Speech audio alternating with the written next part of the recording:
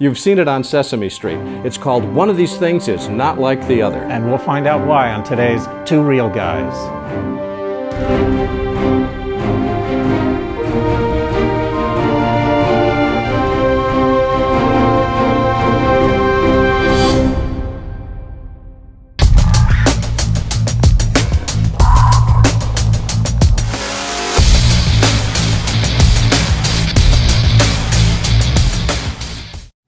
Welcome to Two Real Guys. My name is Larry Jordan. And I'm Norman Hollyn. You know, we've spent this entire series looking at the creative process of visual storytelling. We've looked at how shot order makes a difference in the impact, the emotional impact our scene creates. Right. Remember we discussed the fact that a single shot is directly affected by the shot that came before it and will affect the shot that came after it? The rule of threes. Yeah, that's what we call it here in the world of Two Real Guys.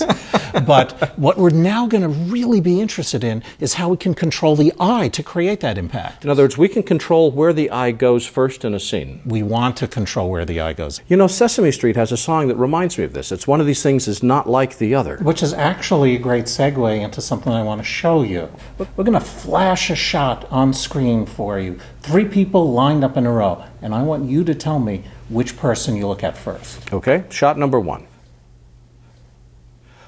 It's the one that's tall. Short, tall, short. Okay, let's take a look at another one. Oh, that one's easy. The one that's white. Right, because it's different than the surrounding material. Let's do another one, now that you're picking up on this. Oh, that one's easy too. It's the one that's in focus. Absolutely. Why? Because it's different from the 2 that are out of focus. Absolutely. Let's do a 4th version. Oh, the one that's brighter. Right, and one more. Oh, very tricky. It's moving, and the others are holding still. So where did your eye go each time, Larry? You know, in every case, my eye goes to that which is different. It focuses on the changing thing. Absolutely, and that is the key to how we move an audience's eye to what's important. You change something. Right? So that's about changing the eye. But we also want to talk about how you can change the mind's eye in a track. In other words, it's not just having a shot framed, it's having something that tells the eye where it has to go, finding something that makes it different. Right, we want to control where the audience's eye goes. That almost sounds like manipulation. Hey, it is, and I'm not afraid of that word. I think that's what we do as storytellers. We manipulate the audience to understand the story we want to tell. Now, in this case, we're manipulating them in terms of where the eye goes. And in the last episode, we talked about building the sense of change through the log line and understanding how the emotional arc goes. So it sounds like storytelling is all about change. Correct. What we're going to do in order to get an audience involved is to change something. Now, how do we decide what to change? Is there a technique we can use? Well, what you should do is look at each scene as you're beginning to shoot them and do an analysis of it. So you can take a look at a scene and say, what's the scene about? How does it further the overall story? Then when you know what the scene's about, then you say, whose scene is it?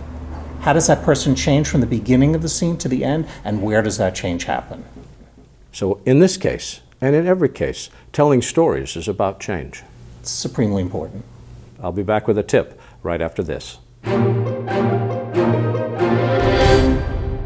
Even in a scene with multiple characters, there's only one character that generally changes in a scene. Know who that character is through your scene analysis, and that'll help you to determine how to act, how to block, how to light, how to shoot, how to edit your scene. It's all about change.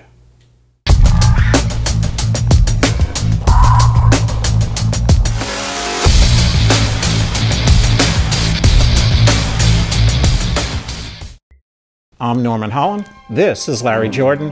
Thanks for watching Two Real Guys. Next time I get to talk.